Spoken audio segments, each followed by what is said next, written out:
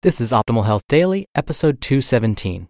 7 big benefits of blending. 5 shocking but healthy foods you can safely put in your blender. And does blending destroy fiber? Part 2 by Ben Greenfield of bengreenfieldfitness.com. And I'm Dr. Neil, reading you some of the most popular health and fitness blogs out there, with permission from the authors, of course. Now, as a reminder, today is a continuation from yesterday. I started reading this article in Monday's episode, but it's on the longer side, so I'm finishing it up today. If you're new here or just bouncing around, definitely check out episode 216. That's episode 216 first. Otherwise, this won't make a lot of sense.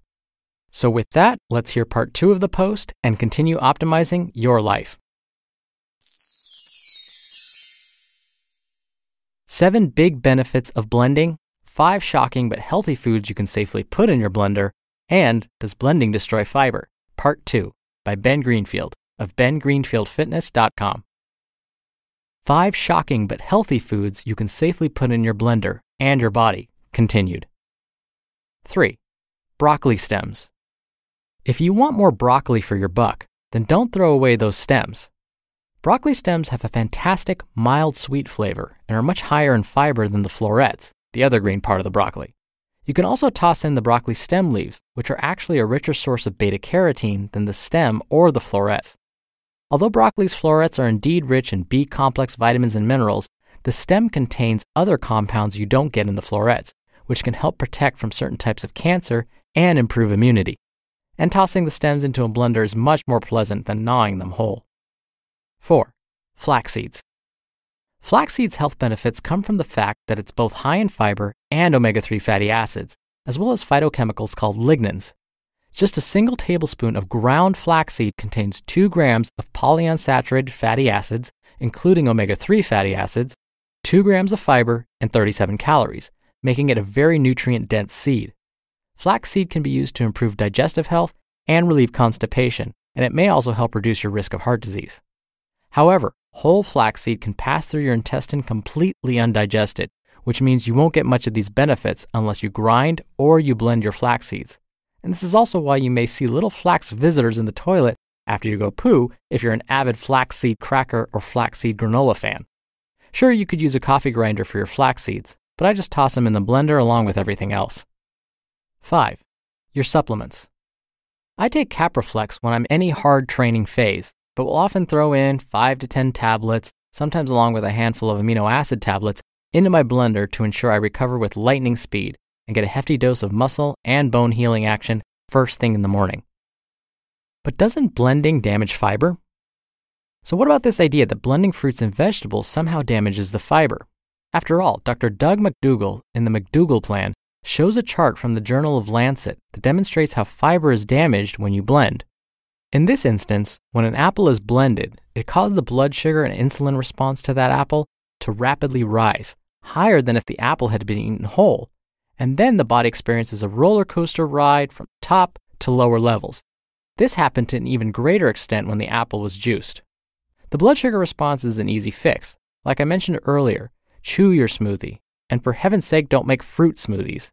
I personally consider fruit to be nature's dessert, and consume the equivalent of 1 piece of fresh, raw fruit about once every 2 days, typically in the form of a slightly unripe pear or banana tossed into my smoothie. Regarding the damage to the fiber, the fact is that you actually want to damage the fiber. Between your teeth and the acid in your stomach, there's quite a bit of fiber damage happening when you consume fruits and vegetables, and the use of a blender is simply initiating that process by pre-digesting some of your food for you.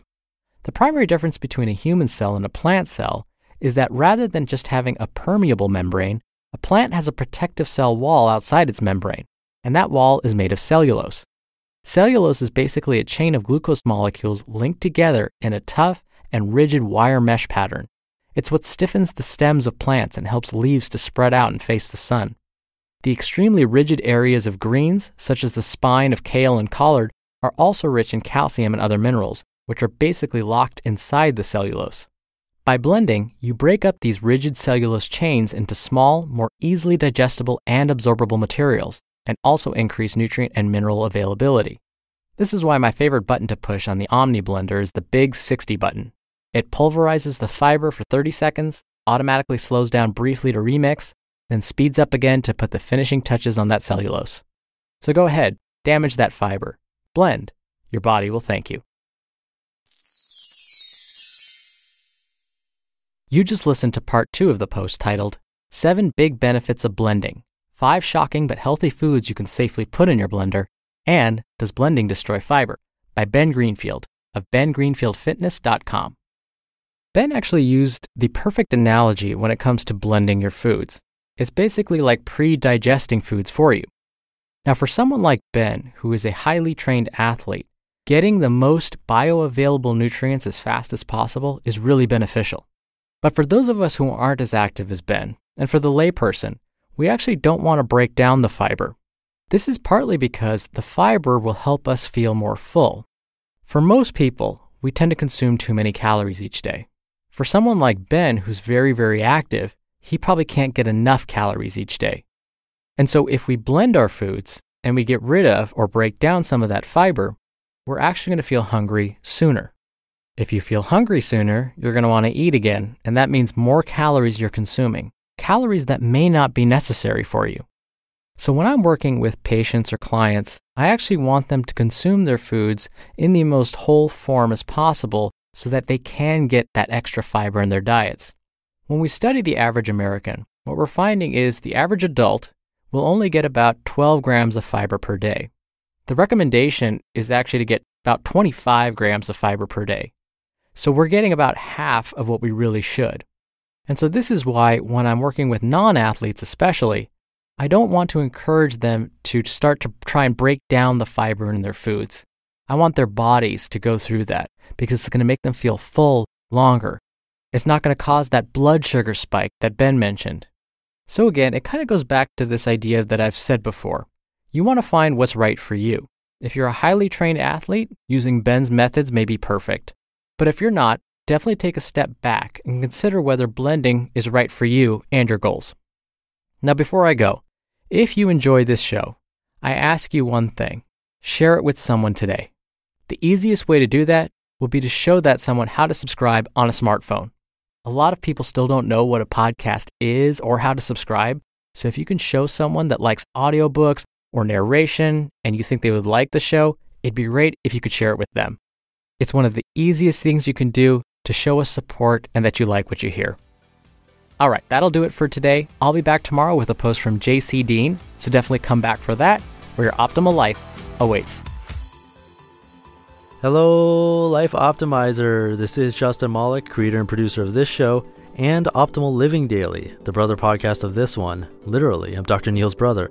If you like the format of this show, you'll love Optimal Living Daily too, where I also read to you from blogs, but cover other topics like personal development, finance, and minimalism from bloggers like Derek Sivers, The Minimalists, Zen Habits, and many more.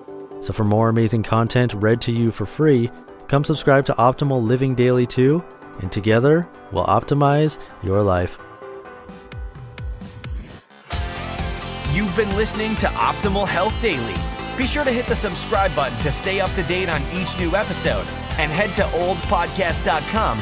That's oldpodcast.com for a free gift, as well as more actionable tips and resources to help you maximize your potential.